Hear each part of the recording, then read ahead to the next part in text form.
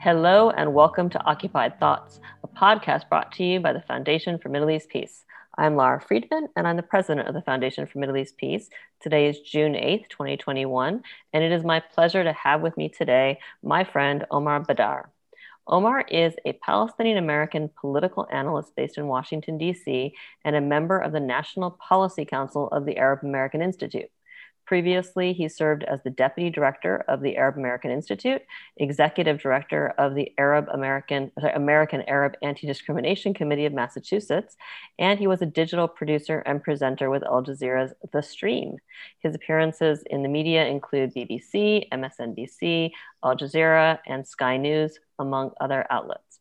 So we are thrilled to have you with us here today, Omar. I've actually been trying to get you on the podcast for a while, and I know you're really busy. So thank you for agreeing to do this with us today. It's really always good to be with you, and I'm glad we're having this conversation. Thanks, Lara. You may not be so glad when you hear all the long questions that I'm going to ask you to answer.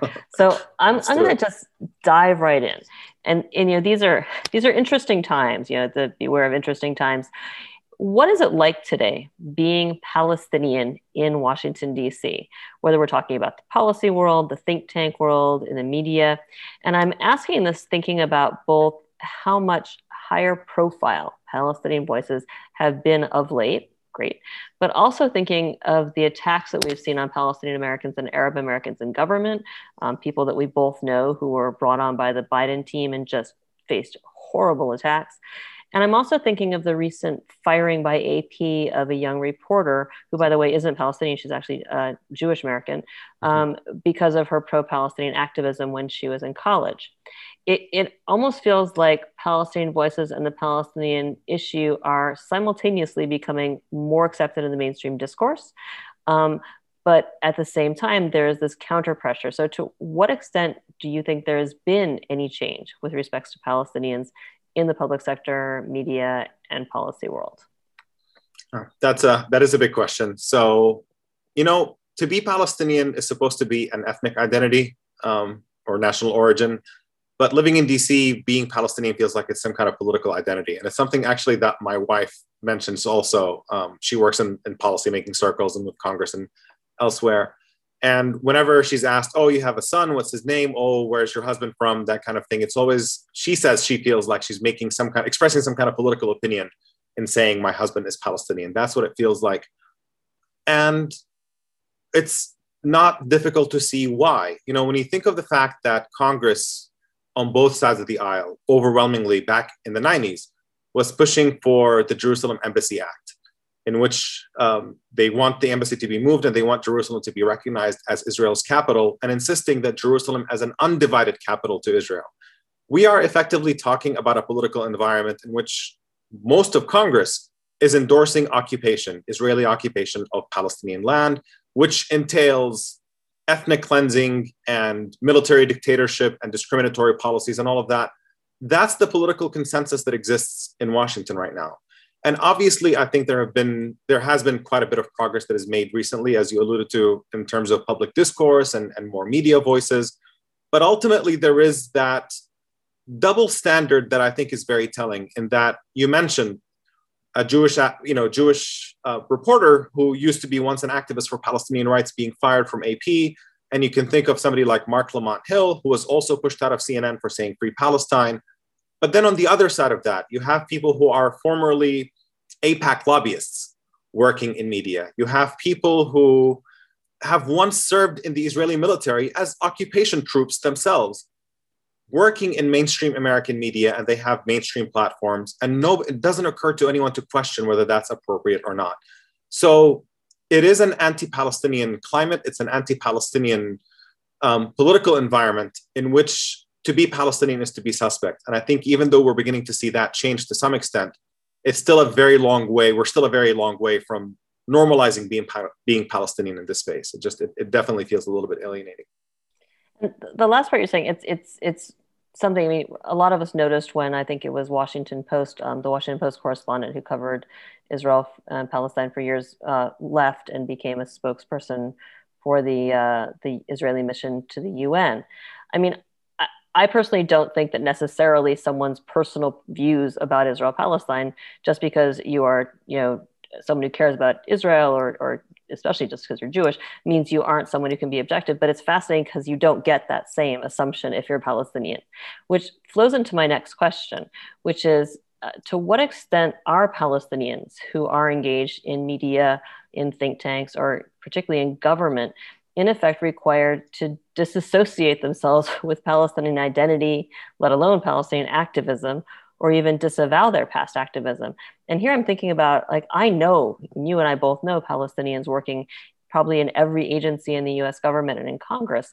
And you think of them as, friends, and you hope that, they're okay and they're not getting attacked, but none of them are engaged on Israel-Palestine issues. And it's almost unimaginable that they would be. Yeah, that's absolutely right. Look, I'm one of the few lucky ones where I feel like I did not have to hide my activist history. I mean, I've just dove headfirst into my political activism on Palestine, and I've made an entire career of it. I've been one of the few lucky ones who's able to do that.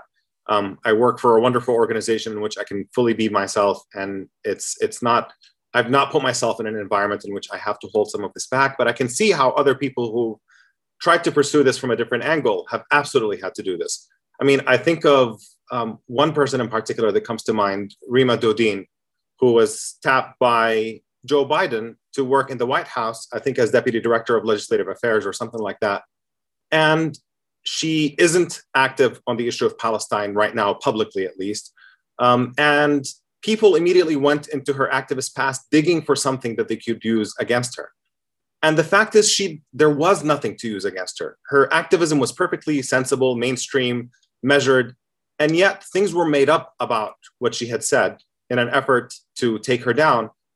And it was just simply a smear. It was not based on anything she had actually said. And that tells you that simply her Palestinian identity was viewed as a threat, and it was a reason to try to push her to be excluded. That's the environment right now, and it's extremely troubling.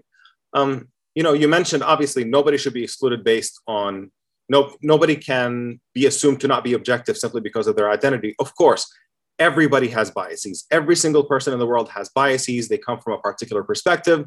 We're all shaped by our experiences, by how we've grown up, by the environments that the people we've surrounded ourselves with. And it's only a question of, do we acknowledge everybody's biases equally? And do we give everybody an opportunity to publicly serve? Or do you make an exception for just Palestinians and say that their biases matter more than anybody else's, and therefore they have to be excluded? That's the reality that we still live in. And I think it's still going to take a very long time before we get to the point to where this is normalized enough that we can just really live our lives as Palestinian Americans in the way that everybody else is an American, of varying, backgrounds and experiences and biases and all of that. As a follow-up to that, I'm interested, you deal a lot, obviously, with media.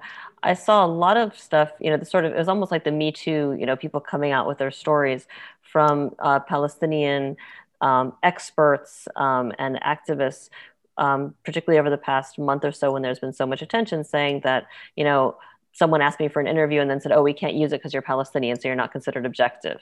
And it's like, but I'm the expert and I'm here on the ground seeing it, but you would ask an Israeli for their opinion. There was a sense of people more and more coming out and calling out the sense that, you can have the Palestinians point you to the stories, but you have to have someone objective tell the story because Palestinians can't be trusted. Do you have any thoughts on that? No, that's exactly right. And, I've experienced it many, many times myself directly. When I was writing for my school newspaper back when I was going to college down in Memphis, University of Memphis, I was specifically asked to stop mentioning Israel in the columns that I was writing. And, this is like my first run-in with censorship, and it becomes a question of, is it worth continuing to have a column for the sake of talking about everything else that was happening at the time? The Iraq War was still somewhat fresh then. Or whether you give all of that up to take a principled stance of saying, I will not accept being told what I can talk about and what I can't talk about. I ultimately held on to the column and found ways to try to inject this as subtly as possible, but it was a constant back and forth for me. More recently, even with another major mainstream publication in the United States, I was asked to write a column, wrote it, sent it in, and then for whatever reason, it was like, oh, sorry, we decided that we changed our mind and we don't think we're going to run with this, without really an adequate explanation. I think so many Palestinians have these experiences all the time. In addition to talks being canceled under pressure. And it's never straightforward. Nobody ever tells you we've come under X, Y, Z pressure, and you're going to be politically excluded. Obviously, everybody does it under the pretense that there's some other reason why Palestinian voices have to be excluded, but it's really a real problem. I mean, we've gotten to a point culturally right now where we know not to do panels. We know not to do a panel in which there are no women present. And it's something that really stands out when you're on a panel and it's 4 men and you say, what's going on here? And, made it a habit to always call that out when it happens of why isn't there a woman on a panel? In a way that right now you constantly have policy conversations about Israel and Palestine in which there is not a single Palestinian voice. And that is normalized to a great degree. And it's been great watching allies stand up to Palestinians, but it's a fairly recent phenomenon where this is happening. So it really, I think it certainly says a lot about the fact that Palestinians are viewed as people who cannot speak on the issue that we know the most about. Ultimately, even when you look at the Israeli elections and Israeli leaders, who's in and who's out, the primary impacted party in all of this are Palestinians.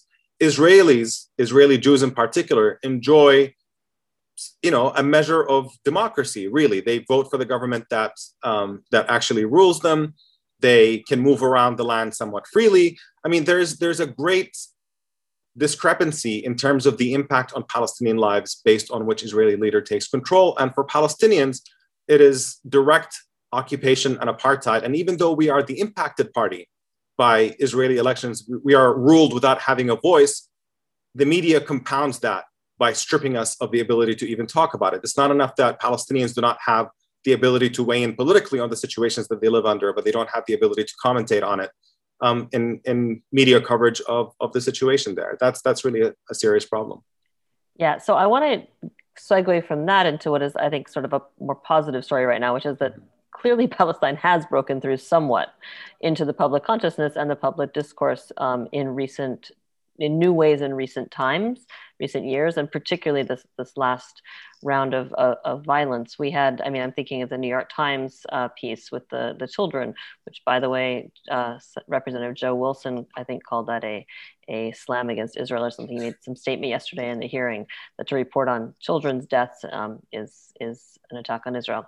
So you have this change, whether it's consistent enough or big enough is setting that aside. What made it possible? I mean, Palestinians have been trying to break through for years and have people hear them. And in particular, what does it mean today for Palestine and Palestinian rights as an issue to be increasingly presented and understood through the prism of values rather than a prism of the foreign policy prism where it's an isolated issue that seems far away?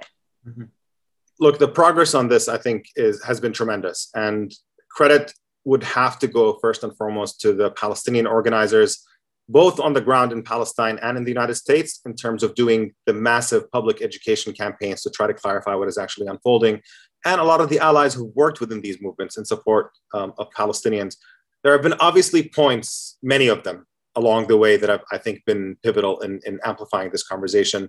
Jimmy Carter's book, back, a decade and a half ago, Israel, talking about Palestine, peace, not apartheid, injecting the word apartheid into discourse in a way that has become much more accepted today than it was back then. You have a book being written by mainstream American academics, including one in Harvard on the Israel lobby. There are these moments that help push things a little bit farther along, but it's primarily the work of grassroots activists, I think, who are doing tremendous work on this. Another part of it, I think, is also the opening up of the American Jewish community on the issue of Palestine. There was a time when AIPAC acted as if it spoke for the American Jewish community, and that's clearly no longer the case. Between a centrist organization like J Street and more progressive organizations like If Not Now and Jewish Voice for Peace and others, this monopoly on the idea that to be pro-Israel is to be in support of the American Jewish community is just no longer the case. Now you have many leading American Jewish voices, including Peter Beinart and your voice as well, who are talking about the fact that you can advocate for a more just and fair American foreign policy. You can talk about the importance of Palestinian human rights and not be considered to be, standing in opposition to the American Jewish community. I think that's an incredibly important development. And the most recent one would have to be the growth of the Black Lives Matter under the Trump administration. Trump administration was an incredibly racist, openly racist administration that was in alliance with the Israeli government and had fully endorsed Israel's annexation. De facto, I mean, it's already existing, obviously, on the ground in terms of entrenching occupation through settlement expansion and infrastructure. But Trump had a full endorsement of Israel's war on Palestinians, and people who opposed Trump's racism domestically in the United States took note of that connection, and that connection became much more obvious. That you've seen a massive explosion in Black Palestine solidarity in recent years. Around the Black Lives Matter movement talks about the issue of Palestine. Palestinian activists fighting against Israeli occupation on the ground talk about the Black Lives Matter movement and have a mural on Israel's apartheid wall depicting George Floyd. That connection, I think, has also been absolutely instrumental. And it's funny when you watch shows like Bill Maher's show on HBO. I just caught this last episode where it was one of his deep frustrations as somebody who essentially has a regressive mindset when it comes to Palestine and Israel. The thing he was most upset about is particularly this connection between the racial justice struggle in the United States and the Palestinian struggle against Israeli apartheid. It was deeply frustrating. And I think that tells you something about where discourse is that people are beginning to get it. You know, you look at opinion polls, you see that young people and more diverse communities are much more in solidarity with Palestinians and recognize their rights and understand that America's role towards Palestine and Israel has not been a positive one and that it fundamentally needs to change. Thanks. That's great. I want to use this as a moment to give a shout out to a podcast I did last week with Professor Maha Nassar, who went into much greater detail. And I actually would like to sit with her again and learn much more about the history of Black Palestinian cooperation and really the way that the evolution of Palestinian thought, which goes much further back. It was fascinating. Folks who haven't listened to that yet should take a listen. It's really good. All right, so picking up on a couple of threads that we've already gone through, let's zoom in again more on the media. So recent media attention has related initially to the Sheikh Jarrah and Haram al-Sharif Temple Mount kerfuffle, which is not over, obviously, and then more broadly on the Gaza Strip and the violence in the so-called mixed cities inside the Green Line. And that coverage has included significant and maybe even unprecedented, I don't know anyone who's done the counting, attention and inclusion of Palestinians and Palestinian voices and perspectives. So with that context in mind, but looking at the shifts we talked about earlier, for better or for worse, what do you see as changing today with respect to how Palestinian voices are treated by mainstream media outlets? And here I'm talking legacy media, by which I mean TV news and newspapers. And to what do you attribute these changes, assuming you see changes, and do you see this as a positive trend that's actually going to continue? So I definitely think there's been a massive positive change on this front. What happened in this particular Israeli assault on Gaza is unprecedented in terms of the number of celebrities who are speaking out, the number of members of Congress who are speaking out about it, and by extension, the presence of Palestinian voices in mainstream media coverage of this. I don't want to exaggerate the extent of the progress. I don't want to pretend that there's not a problem with media coverage of this anymore. Major problems still remain.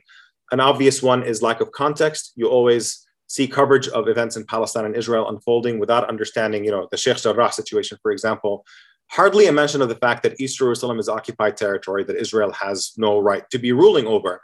That, and when you take the context out and all you see is clashes, people just don't understand that there's a relationship between an occupier and an occupied, an oppressor and an oppressed people. That dynamic ends up becoming invisible. And when it's invisible, it really affects how well people can actually understand what they're perceiving on their TV screens.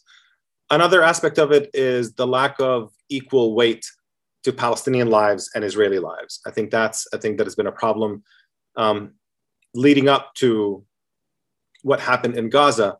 You've had video footage of Israeli soldiers breaking into Al-Aqsa, the holiest site for Muslims in Palestine, and brutalizing unarmed demonstrators. They were being beaten sometimes with their handcuffs on them and they were still getting hit. And I can't help but imagine that had it been reversed, had this been armed Palestinian militants breaking into a Jewish place of worship and brutalizing, Jewish worshipers, Israelis, random unarmed Israelis, that footage would have been playing on a loop as breaking news from wall to wall. And it wasn't in this case. And I think there is a sense that Palestinians being brutalized is just, run of the mill. It's just what happens. And so it doesn't necessarily warrant the kind of coverage that it actually does. And the last thing that I've noticed that persists to be a problem, and probably one of the most frustrating things for me, is the chronology. in terms of always depicting Israel's actions as a retaliation to Palestinian violence. It's always Palestinians initiate and Israel responds, even though that's belied by the reality on the ground. You know, even if you set aside the fact that Netanyahu led this escalation, if you set that aside completely, the status quo before anything happens is that Israel is an occupier in Gaza and in the West Bank and East Jerusalem. And that status quo of occupation entails a great deal of violence that Palestinians live under, as you know, on a daily basis. So that's really the initiating violence. The idea that Israel is responding or defending itself in this context is every bit as absurd as suggesting that an armed intruder who breaks into your home is defending themselves if violence breaks out. And yet there isn't really a recognition of that, and there isn't a point of emphasis on the extent to which Israeli government actions inflame certain tensions and escalate certain situations. Whenever there is any kind of Palestinian violence, that's always the starting point that the media starts paying attention to, and then Israel has to respond. And we have a debate on, is the response proportionate or is it not? But it's really missing the fundamental reality that Palestinians are the ones who are occupied and who need to resist the situation that they're living under. All of that said, obviously, it's been tremendous to see that there has been space for Palestinian voices this time around on virtually every major network, obvious exclusions, Fox News and whatever else. But and yeah, the New York Times piece that ran highlighting the children that have been killed, both Israeli and Palestinian, it's simply a reality that the overwhelming majority of children who get killed are Palestinian, given the imbalance of power. But it really is very telling that people thought of that as something to be objected to, that Palestinians being humanized to an equal degree as Israelis was objectionable and taken as a reason for several prominent people to say they're canceling their New York Times subscriptions. The level of normalized anti-Palestinian racism that merely granting Palestinians equal space becomes something to object to, I think tells you something about the reigning media environment that existed, that something like this can't even be controversial at all. And I suspect that progress will continue to happen. I think that once you let the genie out of the bottle, you can't put it back in. The truth is out there. There is much wider understanding of what's unfolding in Palestine, and there's going to be growing demands for more Palestinian voices and perspectives to be present. But obviously, this is going to be a fight. Forces on the other side of this are demanding something different. So I guess we'll see what happens. But generally speaking, I'm optimistic that we're moving in the right direction on this.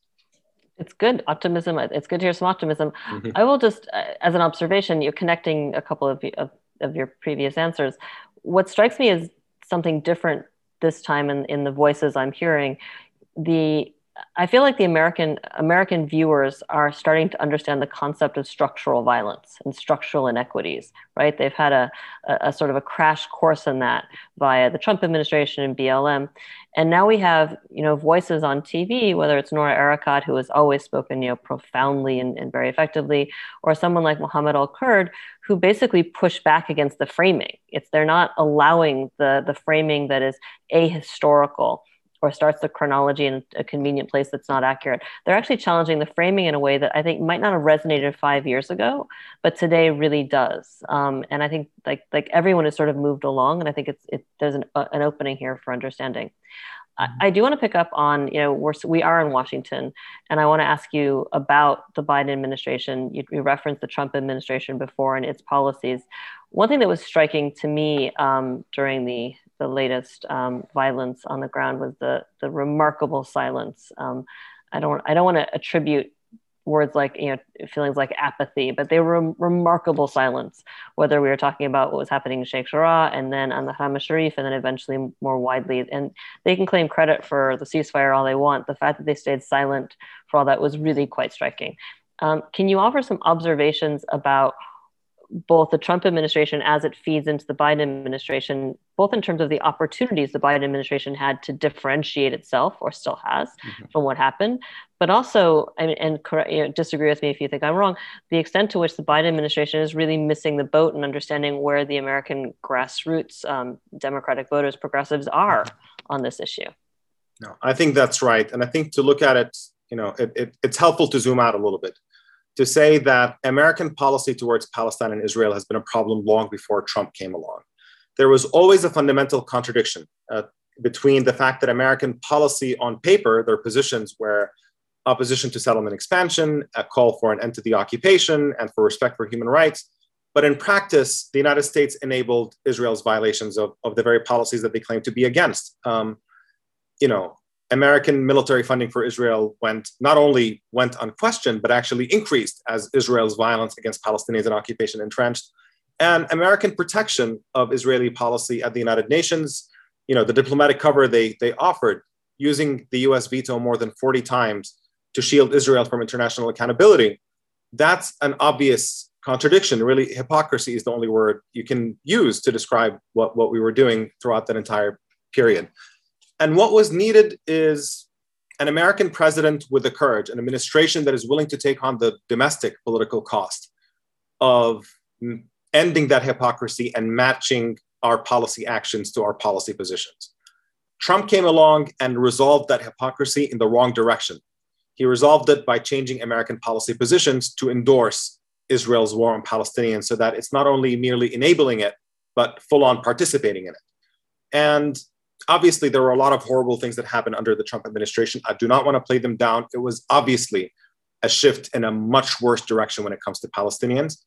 And given the extent of the awakening within the United States on what's happening in Palestine and Israel, and the fact that an overwhelming majority of Democrats today favor reducing American funding to Israel because of Israel's violation of Palestinian rights, what we needed is somebody in this moment to come and, in the same way that they were capturing this progressive energy and this anti-Trump sentiment, to reverse course on so many domestic policies. We needed somebody with the boldness to fully resolve that contradiction between American policy positions and rhetoric that pre-existed in the correct direction this time. And all Biden did is restore the hypocrisy that existed before Trump. So again, I don't want to dismiss all of it. Some of it was really important. For example, restoring aid to the UN agency that helps Palestinian refugees survive, UNRWA, is a really meaningful and important action because really vulnerable people depend on that funding. And so I don't want to dismiss the significance of the Biden administration doing the right thing on something like that. But ultimately, there is still something particularly bizarre about the fact that the US is funding oppression that keeps Palestinian refugees, and then turns around and offers less money for these refugees to help them survive. It seems to make a lot more sense, rather than fund the violence and then the aid to the victims, is to just stop funding the violence in the first place. It's something that many Palestinians have said and keep saying. Palestinians are not victims of some natural disaster who are in need of charity. They are victims of oppression, and they are in need of their freedom. And the best thing the United States can do is simply end support for the oppression that they live under. And certainly with Gaza, it was, one can imagine that it would have been worse under Trump, is that instead of calling for restraint or de-escalation or whatever subtle pressure they were pushing for behind the scenes, that Trump would have just been fully on board with whatever Israel decided to do. But honestly, subtle opposition to war crimes is not good enough. We need something a little bit bolder. This moment calls for something more, and it calls for an administration that's willing to say, you will not get another penny, you will not get another bomb, you will not get another fighter jet, as long as you continue carrying out war crimes and entrenching your occupation. It's simply not an acceptable situation. And even though it's very promising that we have so many more people in Congress who are willing to, walk the walk and talk the talk at this point, insisting that the Biden administration has to hold Israel accountable, I don't think the administration is anywhere near where it needs to be in terms of responding to that public shift. And they are very much behind the times right now, and they need to be not just a little bit stronger. What's frustrating, I will say, watching this as someone who is, obsessively watches Congress and the administration, year after year, is they're sort of also in the same trap that the Obama administration was in, which is that their opponents on the Republican side are painting them as anti-Israel, anti-Semitic for not doing the right thing, for not being far enough right wing, when they're going to pay the same political price. They would pay the same political price for doing something meaningful, which they're not doing, as they're paying for doing something which is largely symbolic. Either way they pay the price. One way might actually have a chance of ameliorating the situation somewhat. And it seems like a really odd political calculation to make. All right, so we're running out of time. I want to ask you one last question. This is almost purely selfish from my part. I am interested. You, for years, have produced wonderful short videos for social media where you break down the facts about Israeli policies that violate the rights and dignity of Palestinians. These are on Facebook, on Instagram, on Twitter. They're terrific. From your experience with these videos and with the media in general, what have you learned that you can share with us about messaging on Palestine, and what works, what doesn't work, and how do you see the role of social media in potentially changing or pushing legacy media to be better? And last thing, I'm piling things on, the social media censorship issue, which has become really big in recent weeks. Can you offer some observations on that? It seems to me as an observer, I am appalled by the social media censorship of Palestinian voices. At the same time, by censoring Palestinian voices on social media, we have got more attention to Palestinians and the problem of censorship, which already existed, than ever before. It's very exciting. So if you can weigh in on that and anything else you want to add. Sure. Look, I think that the overwhelming majority of people everywhere have an instinctive desire to see equality and fairness everywhere. And that whenever they see a situation where somebody's being treated unfairly, there is the instinct to object to that. And so in that sense, I really think that the best messaging is the one that conveys the reality on the ground in the simplest ways possible. I'm not a big fan of big academic conversations about, concepts and isms and everything else. I think if you simply conveyed the reality of what's happening in Palestine, which is that a people are being treated unfairly, their human rights are being violated, their children are being bombed, their lands are being taken from them, they're being thrown out of their homes. When you think of a home, it's more than a statistic. It's not just like, X many Palestinians lost their homes. To really think of the fact that homes are a refuge for all of us, that we may face racism and troubles and everywhere we go, but you finally can come home and take a few minutes to yourself, where this is just a place where, it's your refuge, the balcony that you like sitting at, the children's album that you like to check out when you're sitting on this chair or whatever, childhood memories. That most basic of refuges is being taken away from Palestinians on a regular basis. The homes that they've grown up in, they're being pushed out of, and the homes are being given to somebody else, simply because Palestinians are not the right ethnicity when it comes to an apartheid government that rules them. And when people understand that reality in the simplest ways possible, and when they understand that America is responsible for this, they are complicit, they are funding the very crimes that we are witnessing, I think every American will reach the only and obvious conclusion, which is that this has to change and this has to stop, and we cannot continue being complicit in these crimes. So to the extent to which we can make that reality as simple as possible and convey human stories, I think that's where the point of emphasis should be. To me, it's a lot more important than debating, terminology and big concepts and whatnot. And in terms of social media, I think it has been absolutely instrumental in democratizing the flow of information. Traditionally, it always flowed from the top down. Social media, in principle, made it so that everybody can have their views expressed and reach an audience. And then, of course, the cell phone technology and the fact that everybody has a camera on their phone and the people in Palestine were capturing what was happening to them, that gave the world a window into the injustice that Palestinians live under that they otherwise would not have. And that natural growth and awareness, I think, absolutely is part of what impacted traditional media coverage of this as well, to say that this is a perspective that's out there and needs to be included. The censorship is extremely troubling to me, because precisely that tool that democratizes the flow of information is once again yet another space in which Palestinians are being excluded. And it's really infuriating that on the political front, on the media front, and now on the social media front as well, that there is this targeting of Palestinians and their content on this. I can tell you anecdotally, so many of my posts that are Palestine focused, I've noticed they get a lot less traction than other posts. This is something called shadow banning, where certain posts just don't get as much traction or as many views. I've seen it with reports that the Institute for Middle East Understanding shares a lot of content on Palestine, and a lot of people share their content, and we receive a lot of content from other people. Just a note, I work at the Institute for Middle East Understanding for clarification, but I'm obviously not speaking on behalf of IMEU here. But we've put out a call asking people to share whether their stories have been taken down. And certainly, sure enough, hundreds of people shared with us that their posts about Palestine had been taken down.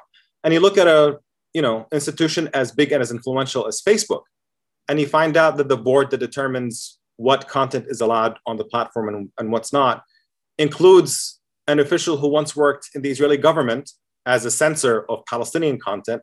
Obviously, that's an extremely troubling thing that people should be paying attention to and objecting to. These conversations are ongoing. we have a cultural moment right now also where there is significant concern when it comes to the issue of free speech. We have the cultural battle on college campuses and cancel culture and whatnot. And yet this tends to be, all the free speech warriors who are objecting to cancel culture somehow keep managing to miss the fact that Palestinians are being canceled on a regular basis, and including events that take place at mainstream institutions in which, speakers who are advocates of Palestinian rights are disinvited, in which student votes in favor of a boycott campaign have their votes overturned by administrations. You have all of this happening, and it's not getting the attention that it deserves. Obviously, I think part of the reason why the other side, our opponents, our political opponents who serve as apologists for Israeli government policy, are resorting to heavy-handed tactics of censorship is precisely because they're beginning to lose the public debate. There was a time when they did not have to do this because they dominated the public debate. And at this point, as awareness grows, as public opinion shifts, there is an interest in shutting down this conversation, but sometimes it goes too far beyond just social media. When you look at bills that try to make it punishable for people to engage in boycotts of Israel, that awakens massive organizations like the ACLU to fight against them. And the ACLU is not interested in Palestine or Israel. They're a massive civil rights organization. And the fact that the overreach of the other side in trying to shut down free speech and trying to undermine people's constitutional rights is triggering this kind of reaction, I think, means that in the short term, we have our hands full with a very, very serious fight for our right to speak honestly about what's unfolding in Palestine and Israel, but also I think is a promising one of the fact that, there's a quote that I don't think is actually Gandhi's, but is often attributed to him, that first they ignore you, then they laugh at you, and then they fight you, and then you win. And the fact that we're at the they fight you stage right now is a sign that we've made tremendous progress and that, there's a light at the end of the tunnel. Thanks. It also makes me think of something I've been saying to people for years as I've been tracking the anti-free speech legislation in US states and whatnot, this effort to basically quash criticism of Israel and activism by individuals and companies and campuses. And what I've said to friends in various organizations that say, for years, ACLU didn't want to do this is, you may not care about Israel-Palestine, but Israel-Palestine cares about you. Mm-hmm. And this issue is coming for your constitutional rights. So if you're not prepared to defend the rights of people who are active on Israel-Palestine and Palestinians, then you're not defending your own rights. So be advised. Absolutely. All right. So I want to end it here. This is fantastic. And be warned, I'm going to ask you to come back to explore other angles here. But I want to thank you, Omar, for joining me today. And thanks for sharing all of your insights with the foundation and with our listeners. This has been a timely and very rich discussion. I also want to thank our listeners for tuning in and to remind people to subscribe to the Occupied Thoughts podcast. We are adding timely new content every week. You can subscribe on iTunes, Spotify, and SoundCloud so you don't miss a thing. You can also listen to our podcast and find lots of other great resources on our website, www.fmep.org. I also want to plug Omar's work, and you can find it, like you said, he works with the Institute for Middle East Understanding, which is a fantastic organization. You can check out their work at imeu.org. It's nice that your name is already just the letters.